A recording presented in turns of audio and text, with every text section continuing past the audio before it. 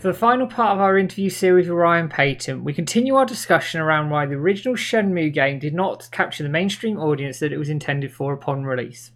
We also delve much deeper into the development of Shenmue 3 and discuss the future of the franchise going forward.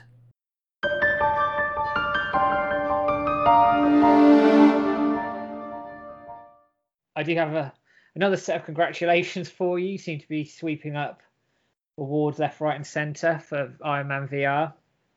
With the PlayStation blog and PlayStation Universe's best VR game. So congratulations again. Oh, thank you. Yeah, that was a nice surprise for the team. We didn't win best VR from the Game Awards, but we were nominated and we were amongst some really strong candidates. We also won best. We won Game of the Year from the biggest PlayStation VR community out there called PSVR Without Parole. Oh wow. Yeah, that was over the weekend, and yeah, it was a really great thing for the team to see as they're going out on their holiday break. Yeah, it's a nice booster for them, I imagine. I watched the Game Awards actually, and they were very complimentary of Iron Man VR. Certainly, the things I saw on Twitter and social media are very complimentary of it. So even though, unfortunately, you didn't win it, I think there's a lot more people aware of Iron Man VR and sort of your studio now. Actually, I think that'd be really good for you coming into the new year. I actually look at it as a victory for VR in general. Because if you look at the other nominees, it was a strong year, and then on top of all of that, you had Half-Life Alyx, which seems to be doing pretty well in sales. It won the Game of the Year, or the VR Game of the Year from Game Awards, and I think and it won Game of the Year, not even like VR Game of the Year, just straight up Game of the Year from GameSpot. So that was I think I think this is a big milestone for VR. No other VR game has ever won an award that big in the history of the game industry. It's testament to the improvement in just quality of VR and the way it's been executed now. I think it's really taking on a life of its own. It's becoming a lot more popular, and the quality it's skyrocketed actually, I think, over the last sort of 2 to 3 years especially, and I can only see it going further upwards, shall we say. Yes. So that's a super positive thing that gets me really happy for the future, really excited for the future. And me when I pick up VR eventually. It's on the list. It's on the Christmas list. I don't think I'm getting it. I don't think I've been good this year, but we'll leave that there, I think. Yeah, what's up with Santa, man? I'll talk to him and see what we can do. Yeah. Santa, give me a VR set. Right. I'm going to dive in to where we left things last time, and I had a listen to what we were talking about in terms of why we think Shenmue it didn't necessarily captivate or capture the audience that it may have hoped to, and I put it to the forums actually, and I got some very interesting answers out of it. One user, his name's HM Johnny, and I'm going to quote the users because they're not my ideas. These are things they've come out with. Sure. Was very similar to your line of thinking actually, in terms of there was, as you put it, not enough red meat on in the game. He said that he felt, while he enjoyed Shenmue 1 itself, that the pacing was too slow, there wasn't enough action, the lack of waiting system hurt it. So that was sort of very much aligned with what you were saying to me previously.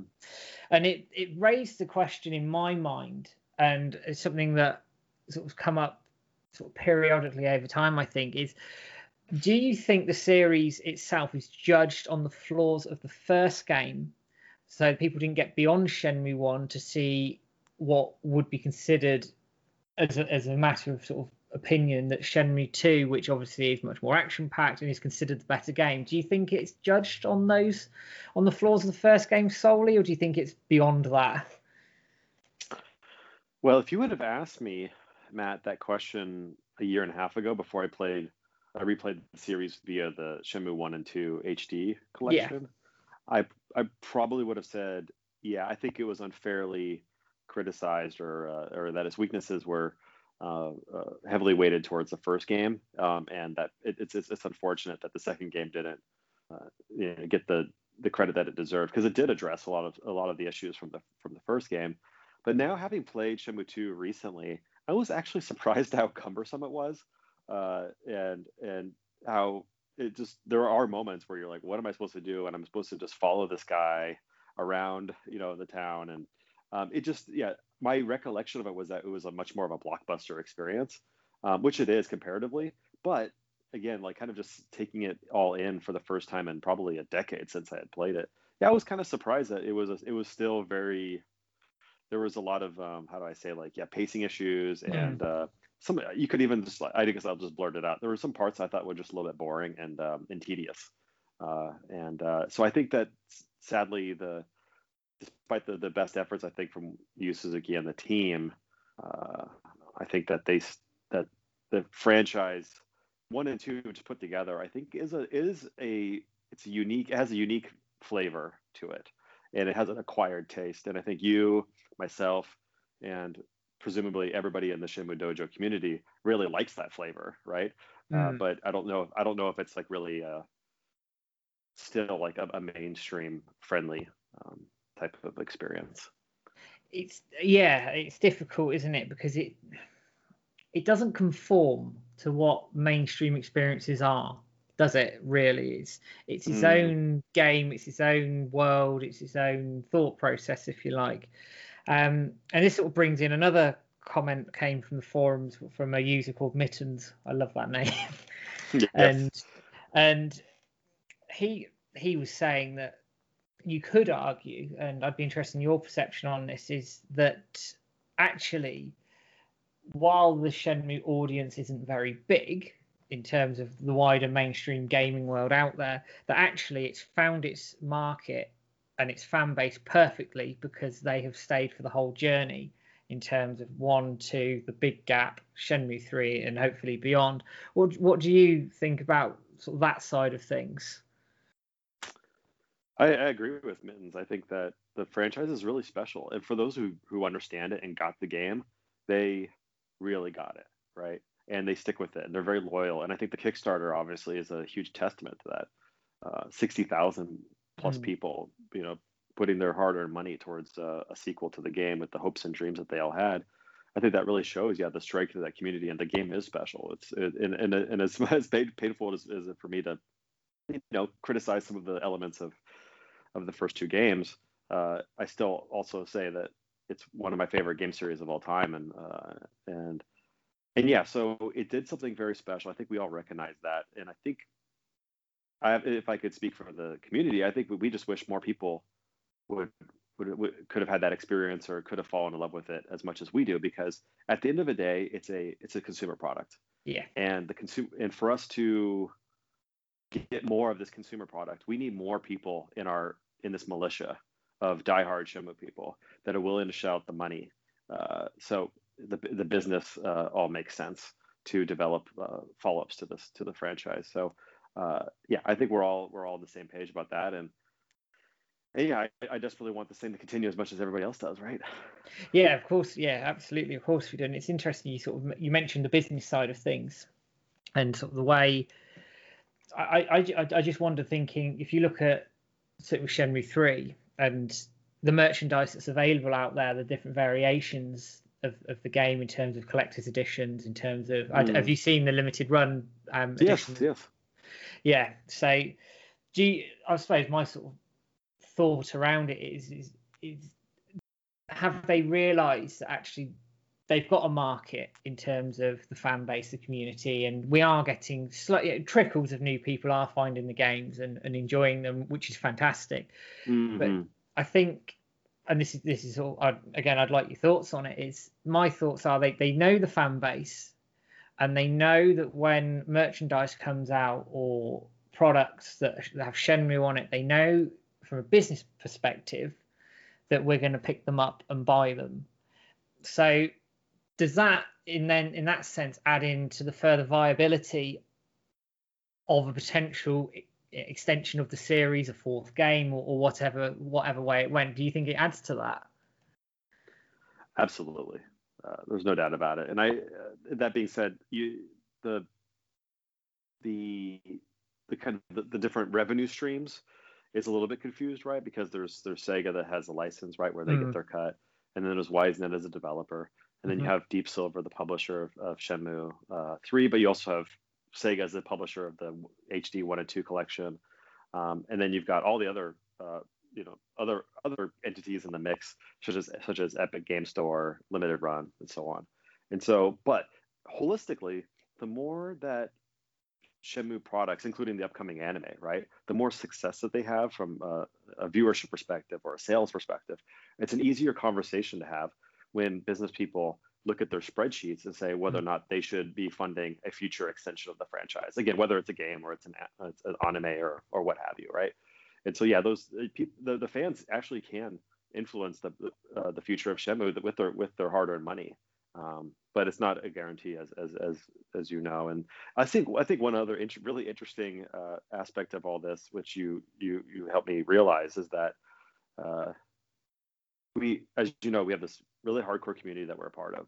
Yeah. But we're fans of a relatively expensive type of game to make, which makes the prospect even more difficult, right? It would be one thing if we were just diehard fans of, I don't know, like, I'm trying to think of a good game, like, I don't know the budget of this game at all, but like, let's say Ori and the Blind Forest, or Ori and the Will of the Wisps. Yeah. I would assume that Moon Studios, that the budget for that game is less than like a typical Shenmue game, right?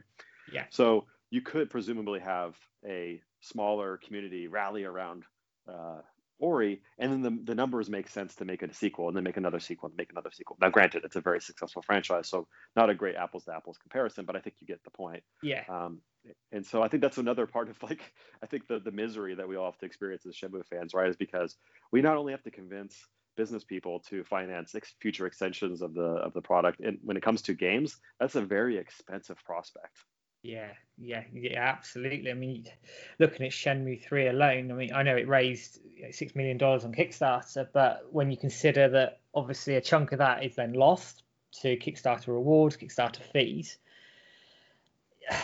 and then you're trying to build an open world in the vein of the first two games, which we know are very, very expensive to develop, it's a challenge in itself in terms of getting that Shenmue feel, getting that, I'm trying to think of the words for it, getting that true sequel to it. And I felt Shenmue 3 did that very, very well in terms of setting the atmosphere and setting the tone, and was a natural progression from Shenmue 2 in the way it presented itself. And yeah, let me sorry, carry on. Talk about that let me address that real quick, Matt, because this is an area that I think you and your listeners know is a topic that in the games industry, it's a little bit delicate to talk about when it comes to the money behind game development. And part of the reason that developers typically don't want to talk about it is because typically there is a fairly large disconnect between the realities of running a business and how expensive it could be, compared to what the average consumer thinks it should cost to make. Yes. So when they hear that this update or this DLC or this game is going to cost this many millions of dollars to create, typically they're thinking, like, what are you guys doing? Like, having parties all day? Like, where are all those millions of dollars going? You know, like, who's driving around in Ferraris with these massive budgets? And the truth of the matter is, unless we're talking about the big successful games, there's nobody driving around Ferraris. In fact, like, a lot of developers, myself included, have broken even or in fact lost money on games because we're passionate about it. We put our savings towards development. And I know for a fact that the Shenmue development was done incredibly respectfully when it comes to the budget, and very conservatively, I should say. And in the budget that from Kickstarter, in addition to some of the other monies that they were able to assemble, the amount of content and technology that they delivered per dollar is extremely high. Compared to most developments.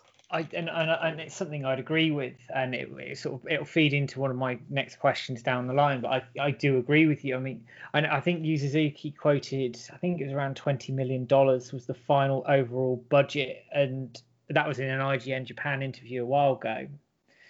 And when you think about open world games, the sort of the main line was like Assassin's Creed, Grand Theft Auto. They cost well beyond that. well beyond that. They're in the hundreds of millions of US dollars. Yes. So we wind it back to Shenmue 3 and what we have got from it. Criticisms aside, just for a moment, I think we've ended up with a true sequel, which got, for me, the Shenmue atmospherics. It got the feel, it got those things right, which maybe I came in thinking, well, it's a Kickstarter project. It's not got the backing of Sega in terms of financially.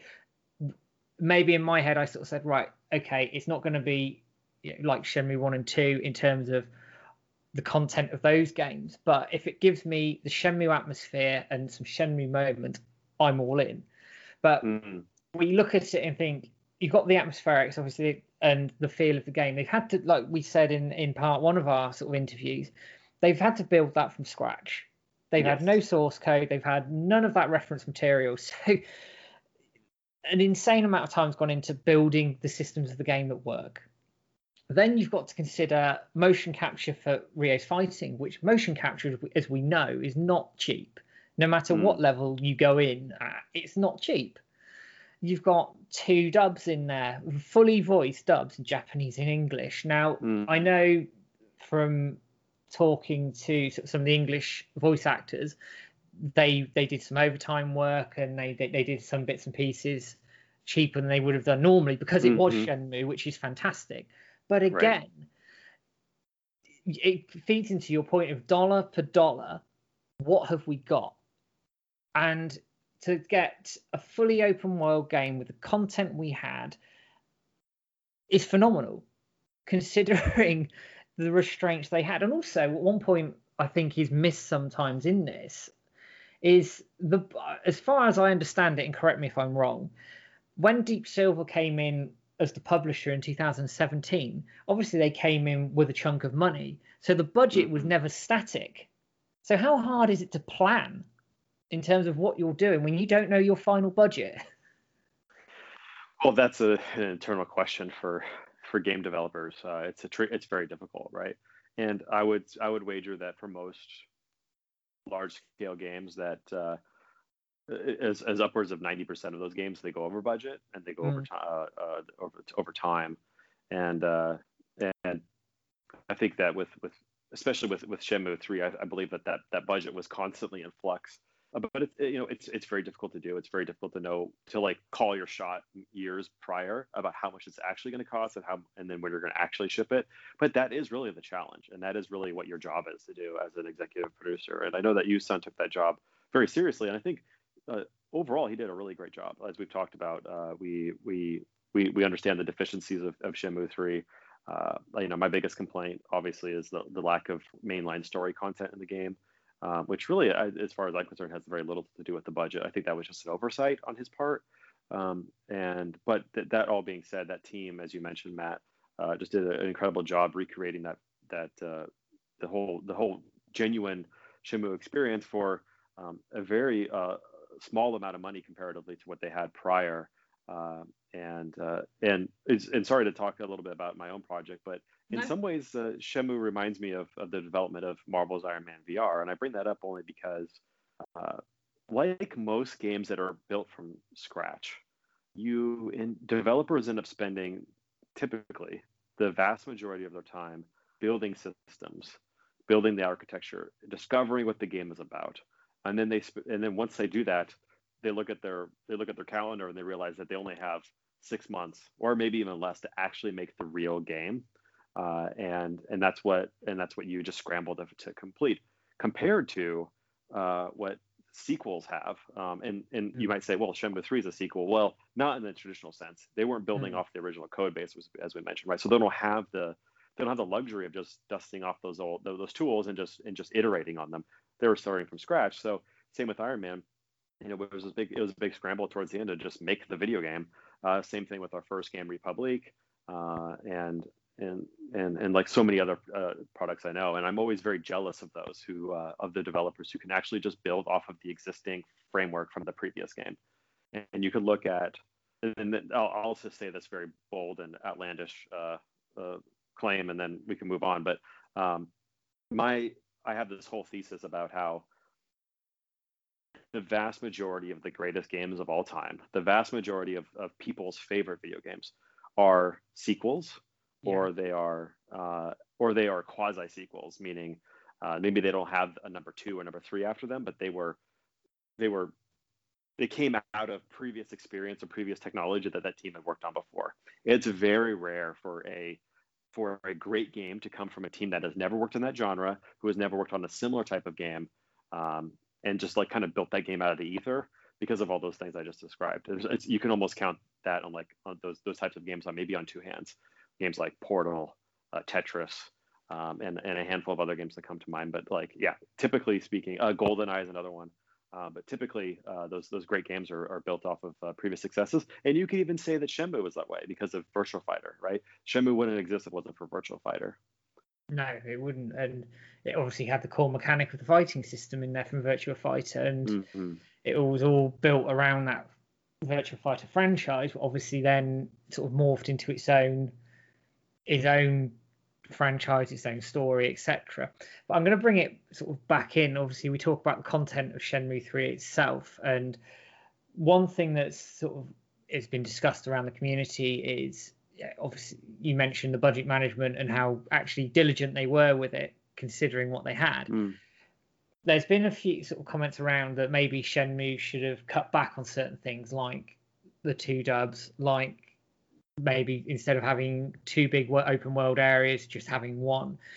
What I'm getting at is that if they changed the formula of Shenmue for the budget or for any other reasons, be it to make it more mainstream or whatever it is, do you think it would alienate the community, and how does it strike the balance between attracting sort of the newer players into it, but also keeping the core community, the sort of the lifeblood, if you like, happy and keep us engaged? How do you think that would work?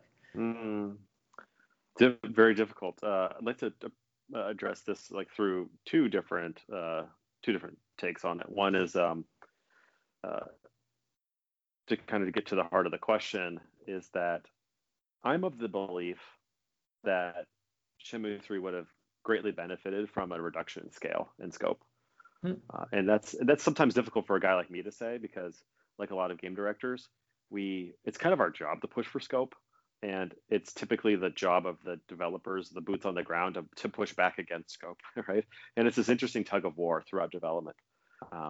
And so I understand what Yu-san was trying to do, and he's being very ambitious with Shenmue 3. And I think in some ways, I think it was overly ambitious, right, for the team that they had, the budget, the time that they had. And I think that the franchise would be even healthier today had Shenmue 3 been about half the length. And I still like having the 2 towns. I still think that makes it feel like Shenmue, but I don't know if we needed to have as much ancillary content and ancillary story content. I think if we could flip it around and have that ratio be more focused on the main saga story content with less ancillary new characters and those kinds of things, I think the game would have benefited greatly from that. And then had the game benefited from that, and the review scores had been higher, I think we would have had more people playing Shenmue 3 and being really fascinated by it, and seeing a higher level of quality too, because when you reduce scope, typically that increases the quality of the remaining content. And so I think the content would have been just the quality would have been increased overall. That being said, I don't necessarily agree about the dubbing or like having scaling back the languages, only because typically, and I don't know about the contract obviously between WiseNet and Deep Silver, but typically the voiceover budget, localization budget, QA is typically budget that's held by the publisher, that those costs. So I would be surprised if that came out of the actual development dollars. So those are those thoughts, and then curious what you think about that, Matt, and then I'll tell a story about the scope of and scale of Shenmue 3 once you're ready. Yeah, I do agree with you. I think it's difficult. I think coming from where Shenmue 3 did in terms of wanting it to be a true sequel, I think there was a lot of pressure on it from the community. I think, and it sort of plays into another question of mine, again, we'll probably touch on in a minute, is what the fans expected for what the team had. So you're quite right. There's this disconnect between the average consumer and what goes on behind the scenes in terms of what you can actually do. So I think there's a body of fans out there who, and they're not wrong to be thinking this, in terms of, they are correct in terms of, like you say, the story content isn't there like it should be. Maybe they should have scaled it back. So I think they were in a very difficult position with what they had, in terms of, you would not necessarily alienate, but you would maybe sort of impose some discontent in one area of the fan base had they gone down for that sort of reduced scope, if you like, sort of instead of a 30-hour game, say 15-hour game. So, and maybe not quite as open world as Shenmue 3 was. There's a bulk of the community that have said they liked the fact it was open world because it felt like the first two games. It's a balancing act, isn't it, in terms of how, and it's an unenviable position for Wisenet, I think, in some respects, because there's that expectation from the fans, also because the fans were keen bringing it back, I think. And my own personal opinion on it is, I think whatever they'd have done, I think there would have been a reaction to it that wasn't wholly positive. I think you'd have always had some community members who would not have been happy with what came out because of their own expectations over 15 years, and that's down to the individual, I think, at the end of the day. Yeah, agreed. And but I agree with you that you're never gonna be able to satisfy everybody. But I have to think that had the game been 15 hours in length and had some of the ancillary content been cut and the overall quality of the game had gone up and there was more mainline story content, that I'd like to think that a large portion of the Shenmue community would be really happy about that and excited for the next game. And that in retrospect, in my opinion, would have been the better move. But it's really difficult to, again, like, to call your shot really early on, because, as you know, the fans are asking for everything. And then also, but Yusan also wants to provide it. You know, he wants to give them an authentic console experience or a sequel. And that kind of leads nicely into the story I was going to tell you. Because I was thinking about, ahead of this conversation we're having today, I was thinking this morning about what kind of stories could I share from the development. And I remembered back to many years ago. This is prior to the Kickstarter, when there was a lot of discussion between myself and Yusan and a number of other individuals, back when still Wisenet was only 2 employees. So not any core development was even started, but we're just talking about what the scope and scale and the vision for this game would be. And I was really challenging him to think about how could you deliver on an authentic Shenmue sequel, while also not signing yourselves up for as many features as a Shenmue 1 or Shenmue 2 has, because just collecting the budget for that type of game would be prohibitively expensive. That's what I told him. But what ended up happening was, Yusan, and bless his heart, came back to me one day and said, okay, well, it's just going to be an extremely stripped down version, almost like, imagine like a Telltale like experience. Yeah. Right? And I remember thinking, oh man, it was me and a couple of individuals were at a dinner at an Italian restaurant in Tokyo, and he was really fighting hard for this. And I said, look, I want the mainline stories just as much as the next guy does, right? But if we're going to do a Kickstarter and we're trying to revive the Shenmue franchise, I don't know if this kind of side story and like not like mainline, not feeling like a real Shenmue game type of experience would really set the community on fire and really revive the franchise as much as we want to, right? And we had a really, really healthy and like impassioned debate about it. And so at the end of the day, I guess I won the argument, because he came back with this more fully fleshed out vision for Shenmue 3. But I think the game that I had in my head and then the game that he had in his head were very different, because then I remember going back, like fast forward a couple of years when development is really hitting full gear on Shenmue 3. And I remember going in and checking in on the game and thinking like, whoa, wait, you guys are making that too, and you guys are doing that system as well. You're bringing that system back too, and you're going to do these new things. This is extremely ambitious and also a little bit worrisome, right, to a certain extent. But look, I could see the fire in Yu Suzuki's eye. He was going to do it. He was going to deliver on a genuine Shenmue game. And so it was interesting that those kind of the pendulum would swing back and forth throughout the initial ideation phase of development. And I think again, like where he landed out was like probably a little bit too ambitious, but I respect the hell out of him for doing that. It wouldn't be Yu Suzuki and his games if he didn't. I think. Mm-hmm. Exactly. I think if he had it, and it is difficult because you have to strike a balance. But if he'd have compromised on his own ambitions to it, would it have lost its soul? I think that was at risk. I think that would be at risk. As much as some people, there's people in your community, I know that say that sometimes, like, just give me the story. It could be in a manga, it could be an anime, it could be like in a book, but just give me the story. And I understand that because I to a certain extent, I feel that way sometimes too. But every time I talk to Yusan, I just remind him. I said, look, let's at least try every single thing we can to make sure that we finish this saga in the way that it started, right, through a game, through this type of game. Yeah, and I'm like you. For me, if it's like the anime and everything around it, it's only good for the series. But I and I've said it publicly many times. I want Shenmue to be concluded in game form. And I understand the limitations around budget and the size of the community, the market, etc. But for me, I love Shenmue deeply, and it's my favorite series of all time. But it would lose a part of that magic for me if it wasn't a game, and that's just my opinion. And I'm sure there's others out there who share that. But for me, if it wasn't a game, of course I'd be behind it. Absolutely, it's Shenmue. I will be behind it all the way. But on a personal level, it would just lose some of that magic for me. And despite the limitations around what obviously they had with Shenmue 3 and all the valid criticisms that are out there, they still delivered for me a piece of magic. And I'll go to I think it's Rainbow Basin in Bailu Village, where they come across it's referred to in the translation as a second Shenmue tree, but I'm not sure if it is or not, or whether that's a translation error. But you see the mark on the tree from where someone's been training.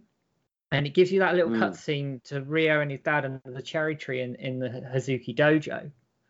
And it starts playing Memories of Distant Days. And that's what Shenmue's about for me. It's that magical moment where it hits you in the right place. It hit the right emotions there for me. And so from a personal perspective, I felt the game was successful in doing that.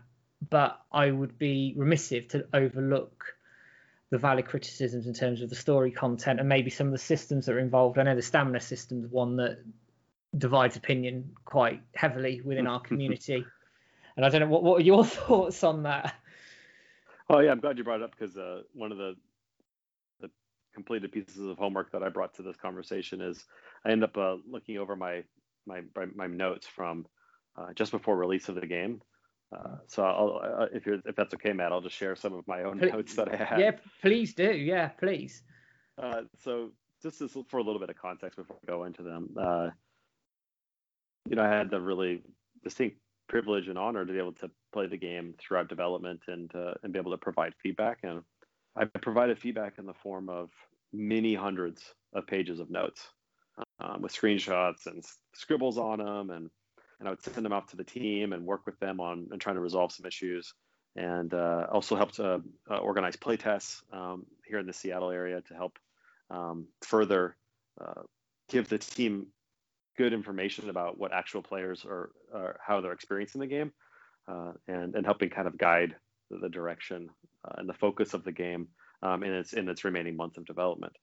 And so yeah, just to give you kind of a glimpse, like, again, it was many months of me providing notes, but I was just kind of dusting off one from pretty close to the release. And I'm curious if some of my feedback aligns with the rest of the communities. But one of the things I was asking for, which I think I actually got in at the last second, was I wanted to make sure that the player had a warning message before they leave Bailu Village, because prior to release, you would just go up to the tower and it would just kick you out to Niaowu, and that was it. um, you couldn't go back to Bailu Village, obviously, and it was a surprise. And if you didn't complete any of the subquests and things like that, it was a little bit disappointing. So I think they actually added that. That was really nice. But that was one of my bits of feedback towards the end. The other thing that didn't get addressed, which I think a lot of people are aware of, and I wish it had been addressed, was that the economy was pretty rigid and pretty punishing. And I really wish that those difficulty spikes when it comes to collecting 5,000 yuan for certain items it was a little bit too much. And I begged and pleaded with Yu Suzuki about that, and he won at the end of he won that battle. But I'd like to think that I won the war, because a lot of people in the reviews called that out, and I could say like, hey dude, like yeah, I was right. But hey, all's well that ends well, I guess. I'm looking over some stuff that was also addressed, but it's not necessarily perfect. But in development, there was a lot of I had a lot of issues with some of the controls and some of the locomotion, which actually were ironed out a lot before release. They have one of the engineers over at WiseNet named Eric. He's just an absolutely brilliant guy, and he's behind a lot of systems in this game. He did such great work. Good close personal friend of mine, and I would get on calls with him and say like, hey, this doesn't feel like exactly like I would imagine would feel like if I'm coming back from like the Dreamcast games. And he took that feedback really, really well. And we worked really closely to make sure that it didn't feel like too much like a modern game where you could just, do everything you would want to do like an Assassin's Creed game, because that wouldn't necessarily feel like controlling Ryo Hazuki. But it also, wasn't as stiff as maybe it was in the past. And so trying to find that delicate balance, I don't think we really hit it perfectly, but I think the team did a good job. As I'm looking over my notes, I think he was able to address a lot of those issues. I don't think you were far off with it in terms of the feel of the game and the way he, just thinking of playing it, because I was playing it a couple of weeks ago. I think it's not too far off. I think if a Shenmue 4 was to come out, I think they'd nail that particular bit on the head. And agreed. There's a little bit work left to go, but I think you're right. I think they got pretty close. Yeah, and again, it's testament to that, obviously, that feedback being taken on and listened to. But again, I think that's part of your role as also, because you're a fan at the end of the day as well. So you're coming at it from not just a business point of view and a development point of view, but as a fan. So it works both ways, doesn't it, in that respect, in terms of the feedback you're giving. You're giving it because it's derived from a feel from the original too. Yes, exactly. So it's looking over my notes a little bit more, but I one thing I try to do, and I think if anybody in your community ever has the opportunity to give feedback, whether it's on a video game or anything else, right? It's always good to balance your feedback with the negative along with the positive. Yeah, of course. That way the team knows that you've got their back, and then you also need to remind them of what is good, so like they don't actually go and try to change it. And one of the things that I remember just being really thrilled about, I don't know how you felt about this, Matt, but when you're in the second town, and you get on you can actually make those phone calls right to those classic Shenmue characters, and like the setup for that, and the camera angle, and the look of the phone, and then like the video playback that they do for some of those things, I just thought that was really, really well executed, and I was really delighted when I got to that part of the game. I was really pleased with it because obviously it was mentioned in the Kickstarter in terms of there was going to be international phone calls, but for me, it was in my head of I want to be able to call home. I want to be able to call the people I've spoken to previously. So for me, when it turned out you could call the dojo, you could call Nozomi, you could call Guiza. For me, it was what I had in my head of how I thought it would feel. So actually, for me personally, I really enjoyed those calls. And as a Kickstarter backer, I had the Kickstarter card with it. So I spent I don't know how long sitting there just listening to all the conversations and getting those out. So yeah, I completely agree with you. I think that was a very well executed point on it. And actually, for me personally, another thing I thought they executed very sort of well. They didn't quite hit the mark, but I think there's certainly room for improvement. And actually, I thought the fighting system worked once you got your head around it. And if I was giving feedback on it, and this is me personally, I'd be saying it needs a better tutorial. Given that we've come from a Virtua Fighter system, or new players who we pick it up for the first time and it comes up and it says hit these buttons, but it doesn't give you much else. Mm-hmm. And I know Shenmue's about discovery and about feeling your way through these things, but I think for new people coming in, or certainly older players coming back, it could have done with a tutorial in terms. It wouldn't need to be very, very long. It wouldn't need to hold your hand necessarily, but it just needed a bit more fleshing out, I think, around how that system worked. Mm-hmm. Yeah, I agree. Yeah, that's an area that I think the WiseNet team has heard loud and clear about the battle system, and they knew that there was it wasn't hitting the mark all the way, including with the tutorial, right? They just ran out of time, and but again, I think given the resources that they had and like knowing what they had to go through to even get it to that level, I just have like the utmost respect for them. And I agree with you. I think like, yeah, once you really get down into like the nitty gritty of its nature, it's pretty good. But I think that I know that they wish it could have been a little bit better. Yeah, and again, it sort of goes back to a point we've made already, is that core system is now in existence. They've built it, so all they can do is improve upon it and use that as a basis to go forward. And I know Yusan himself has said that he wants to put throws back into the system. Yes. And I know that was a big bit of feedback that we kept getting consistently, which I was actually surprised by. I remember thinking it when I was playing an earlier build of the game, but it didn't bother me to the level that it bothered some players that we would come in and have them play. And they were just saying, like, I guess like the throw system was just a really big and integral part of that experience for a lot of people who played Shenmue 1 and 2, versus like somebody like me. I guess I just didn't do it as much. But yeah, it was very important to a lot of people, and I'm happy that Yusan, if there is a sequel, that he really wants to make that a priority. Yeah, and so I think sort of the basis of that comment or that feedback is from some people. Obviously, in Shenmue 2, you learn the counter elbow assault, which is it is a counter attack. Mm-hmm. Whereas I think in Shenmue 3, it doesn't have that essence of a counter attack because you haven't got that system in place for it. Right. Which I think that's where some of the feedback comes from in terms of the throws. I'm with you. I was more, when I played the originals, I used striking a lot more. So the new system felt a bit more natural, but I can see where people are coming from in terms of the throw system. And also he does jiu-jitsu, which is a heavily throw-based martial art, which again, but it doesn't, they've taken that feedback on, and hopefully when we see a Shenmue 4, we'll have that throw system in place, and it'll just that fighting system be tightened up. And I think when you delve into the nitty gritty of it in terms of stringing combinations together, actually it flows together really nicely. There's some nice combinations in there, and the moves look really smooth.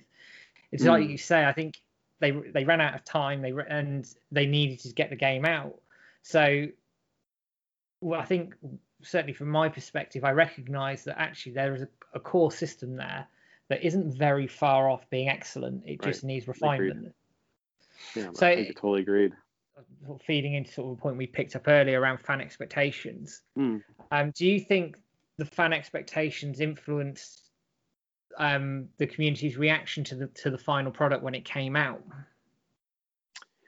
Yeah, I think it's impossible for it not to, right? And I think that I followed the release very closely, the reactions to the game very closely. And I really stand by what I told Yusan going into the release, which is that they should be very proud of what they built, which you and I've talked about a lot today. But there are these like really big outstanding issues that the community, I think, is right to wish had been better, or there had been more inclusion of certain things.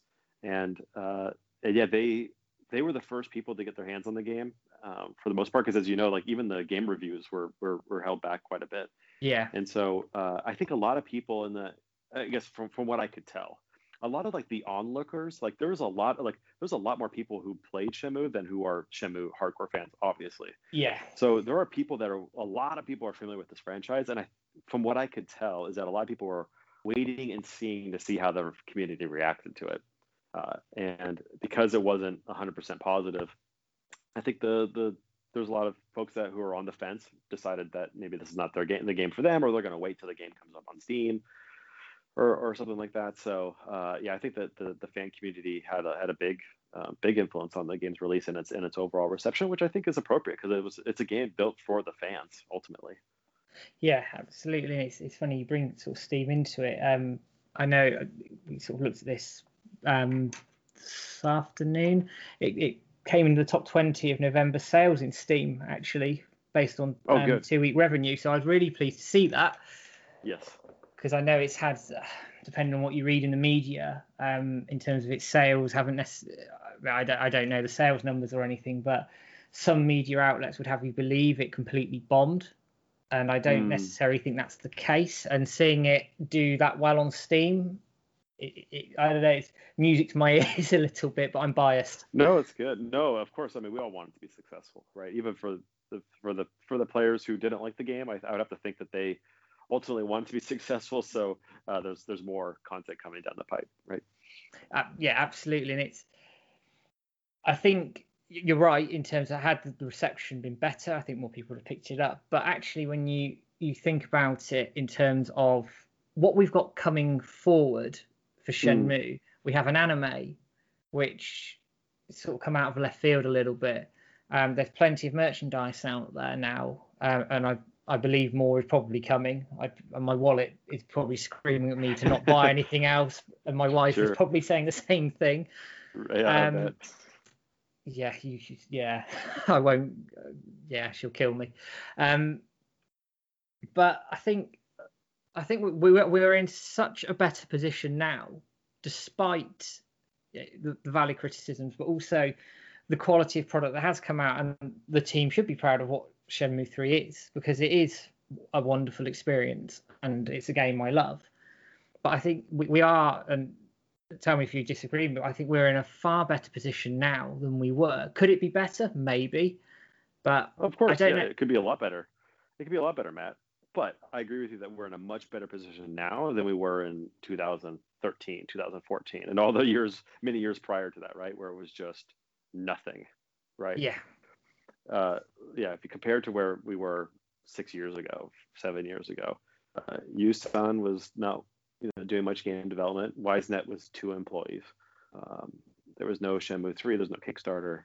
And it was kind of a distant memory. It was just a franchise that the Shenmue Dojo community knows this very well. It would just every once in a while like have a blip on the radar because it would appear on some, I don't know, websites like top 10 most wanted or most sought after video game franchises or something like that. That was basically its claim to fame for so long. And now we've got a new game that came out recently. We've got many more people who are familiar with the franchise now than ever were familiar with it before. We've got this upcoming anime, that I think that's worth getting excited about. And the most important thing, though, is that Yusan is still leading up WiseNet. It's still filled with lots of really talented developers. They've got this baseline of Shenmue 3, and they're trying to figure out what they're going to do next. And we don't know what it's going to be. They're still figuring that out. But I think like everybody else, I hope that they have another opportunity to work in Shenmue. And so that I think just by definition, I think things are much better now than they were 6-7 years ago. Yeah, no, absolutely. And I think and we've touched on this before. I think the anime, could be key to that actually in terms of attracting new people, because I agree. Not everybody is going to want to play a game from 1999 2000 to catch up with the story.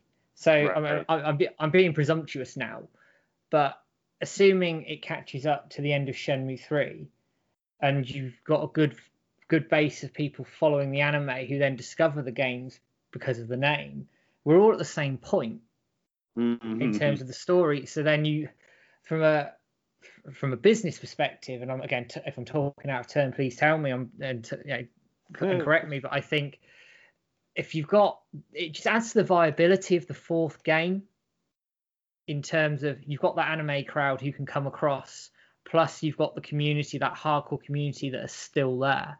Put that together, and I think your market's much wider. Absolutely, agreed. For folks like you and me who want more Shenmue games, one of the best things that can happen is if that anime really takes off, right? Yeah. As you mentioned, it'll just create like a much better and more healthy ecosystem of content, and it'll make those conversations a lot easier to get proper funding for future titles, because the anime is just doing so well. So I'm just like you and everybody else is hoping that they just do an incredibly good job with it, that people get behind it, that they get excited about this really great franchise and storyline that we love. And yeah, and then I'm always like I'm an eternal optimist, and I feel good about things. I was actually just catching up with Yusan just last night over the phone, just hearing about some of the stuff he's been working on, and I was just encouraging him like I always do, right? And as long as he's surrounded by people that love him and want him to be successful, I have to think that he's gonna be able to continue to keep this thing going, and as fans, we can continue to see more and more Shenmue content.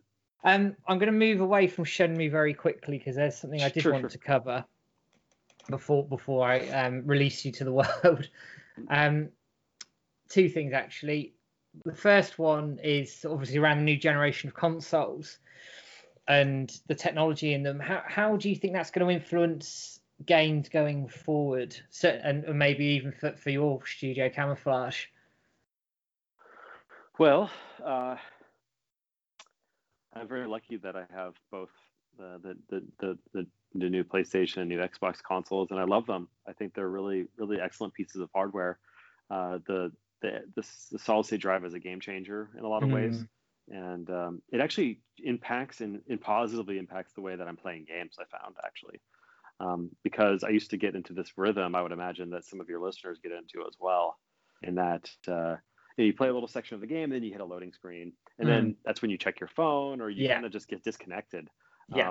And also, so not only does it keep you more engaged, but what I also found is that it changed my behavior when I'm playing Demon's Souls, for example. So if you'd allow me to digress real quick, I finished Demon's Souls a few weeks back, and what I noticed was happening was that I thought, you know what, sadly, I do have to farm for this item, and I know where to get it, and but I decided to do it mainly because it's far less painful than it used to be, because again, I'd have to warp to the space and then go back to the Nexus and then warp back to that space. And if I was playing this thing on PS3, it would have taken about twice the amount of time.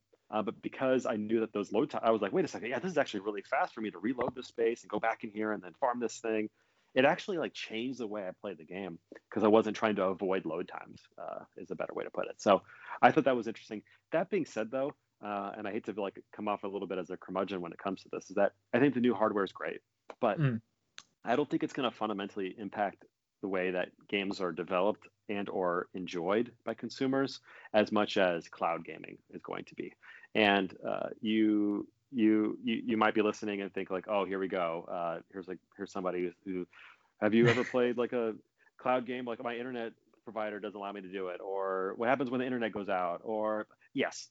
What about my data cap limits? Yes. What the technology is not there yet? Yes. Like all the reasons why in the short term you may think that cloud gaming is just not for you. Totally understood, and probably most likely I agree with you. But as the internet infrastructure becomes more robust, as 5G becomes actually more of a mature technology, and then as these larger players in the industry invest more and more technology and R&D into these efforts, and then lastly, as developers have more access to these tools and are able to utilize cloud-based CPU, GPU, other technologies, right? That is when things are going to really, really change, and it is actually, quite frankly, not related to the newly released consoles, because just by the pure nature of cloud gaming, you could be playing, in theory, on any sort of device, no matter how powerful it is. So for me, that is really where the future of where game development is going to really change, and I couldn't be more excited about that. I can agree with you too, actually. I managed to sign up for the beta of xCloud actually, and I was oh, nice. And I was very impressed with it and how solid it was. I mean, I'm lucky enough to live in a town with a really good internet connection, but I think as well, one thing with cloud gaming is you take the expense out of owning a console or a PC, because that's a big outlay, isn't it? When you buy a console for the new PlayStation, it was £425 in the UK, right? Or if you go and buy like a high-end gaming PC, you could be paying thousands of dollars for something like that. You remove that barrier completely. by paying, Yes, I don't know, you do. $25 a month or whatever they charge at the moment.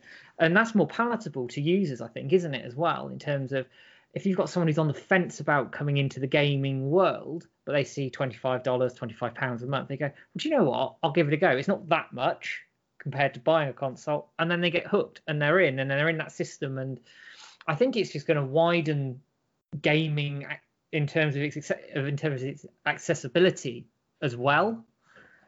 It can only be a good thing, I think.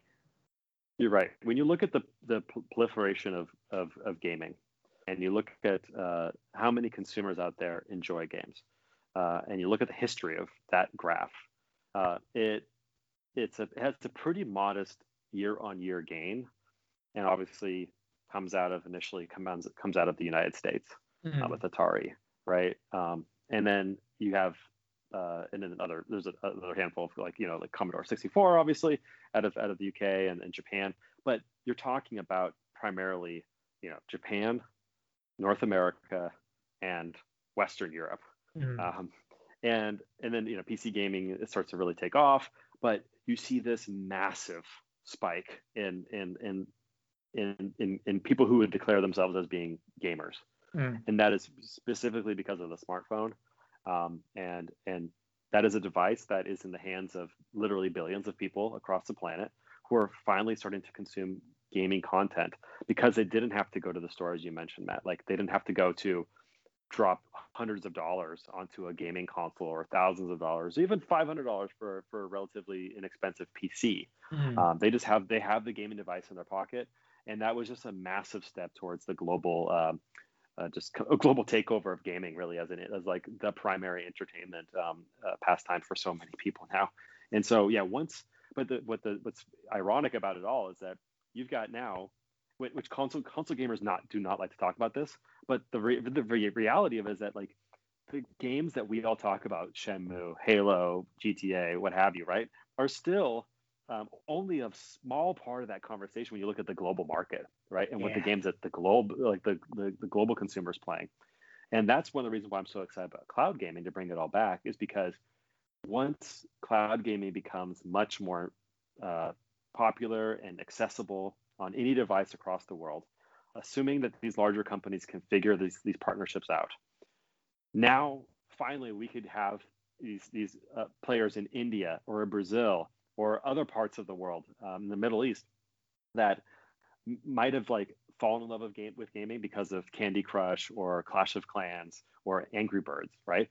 But now we can finally present to them these really great experiences, such as like the console games and the PC games that we all love, Shenmue included. And I just can't wait for that to hopefully become a reality. I don't think it's far off. I know Microsoft are on a real big drive for it at the moment. You've got Stadia as well. You've got the Amazon variant has just come out. The name eludes me right now.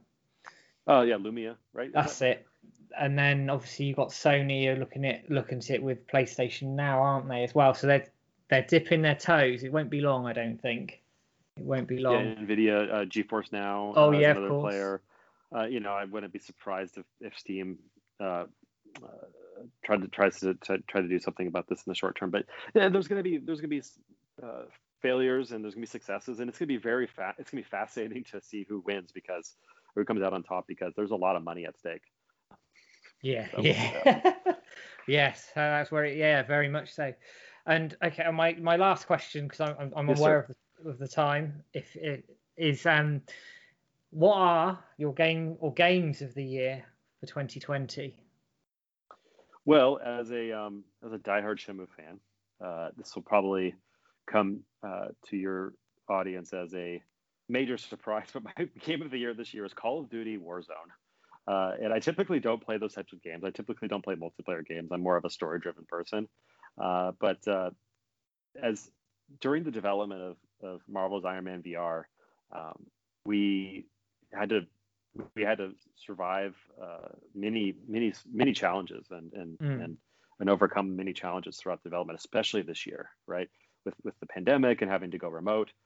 And Warzone came out right around that time, and a coworker of mine who is a self-prescribed like communist or socialist, depending on the day, the last person that you would ever expect to say like, "Hey Ryan, we should play Call of Duty Warzone together." Like I think it was half of like a joke, but he was like he went through with the joke because he knows that I'm not like really into those games anymore, and we ended up playing it and just having a great time. And then we started to call up other people in the office and say like, "Hey, once you guys are done after a long days of work working on Iron Man, like why don't we gather around in Call of Duty Warzone, this free to play battle royale version of Call of Duty, and play?" And we just got really into it because it's got the great mechanics of battle royale, but it also has the really amazing and have been for a long time, like just the core moment to moment mechanics of Call of Duty. The gunplay is great, the audio is great, the visuals are great, and so yeah, it just became like our kind of like, I don't know, like our after hours pub, if you will, after work. And yes, of course we're playing, of course we're competitive, but we're also just talking about the day. Like, oh, did you see that message we got from Sony about this? Or like, oh, we got to make sure that we respond to Marvel tomorrow. Or what do you guys think about this? It just became this ritual we had every night, and it was surreal. And because we couldn't meet each other in real life, I'm not ashamed to say that was my favorite game of this year, and it was a really important game for me for the most part of 2020. It's Call of Duty. Would you? Yeah, you wouldn't put. Would you put money on saying that at the start of the year? No, absolutely not. No, absolutely not. I would be thinking my game of the year would probably be Cyberpunk. That's probably what I would have expected, even though I haven't had a chance to play it yet. But yeah, I would not have expected that, Matt. But it was a pleasant surprise, and I recommend it for people. I think it's a really good game. I'm awful at it, but it's good fun. I will say that. It's good fun. I'm terrible at it too. I suck. Yeah, it's embarrassing, actually, embarrassingly bad. But it's one of those things you can sit down and just, I don't know, just cut things off and just have however long and just enjoy it. And I think that's what games are at the end, and what games should be is you sit down, you enjoy that game for whatever reason, and that's what gaming is for me. And that what it was as a kid, and it's what it is now. It's something that is a pastime, something that I'll always enjoy. And I think that's the core of what I think anybody that I speak to who I have spoken to in the industry says. As long as you're enjoying it, it doesn't matter what you're playing or what you're playing it on. You're playing games, enjoy it. Mm-hmm. Yeah. No. At the end of the day, that's what we're just rallying around. It's like the enjoyment behind these franchises that we found connections with for whatever reason or another, right? Yeah, exactly. Right, Ryan, I'm gonna bring us to a close there because we've gone well over the hour. Unless you want to hang around, I don't want to get you in trouble. Oh no, I should probably I should go get back to work. This is my last day at the office technically, and then we're on holiday. And just wishing you and your listeners happy holidays, Merry Christmas, Happy New Year. Appreciate all you do, Matt, and your colleagues in the community. And just like as always, I just want everybody to know just how much I love and respect you all. And I'm fighting every single day I can to try to support this franchise that we all love. And just wish me luck, and please keep encouraging me and you, Son, and the team. And hopefully we just have more and more things to celebrate in the Shenmue franchise moving forward.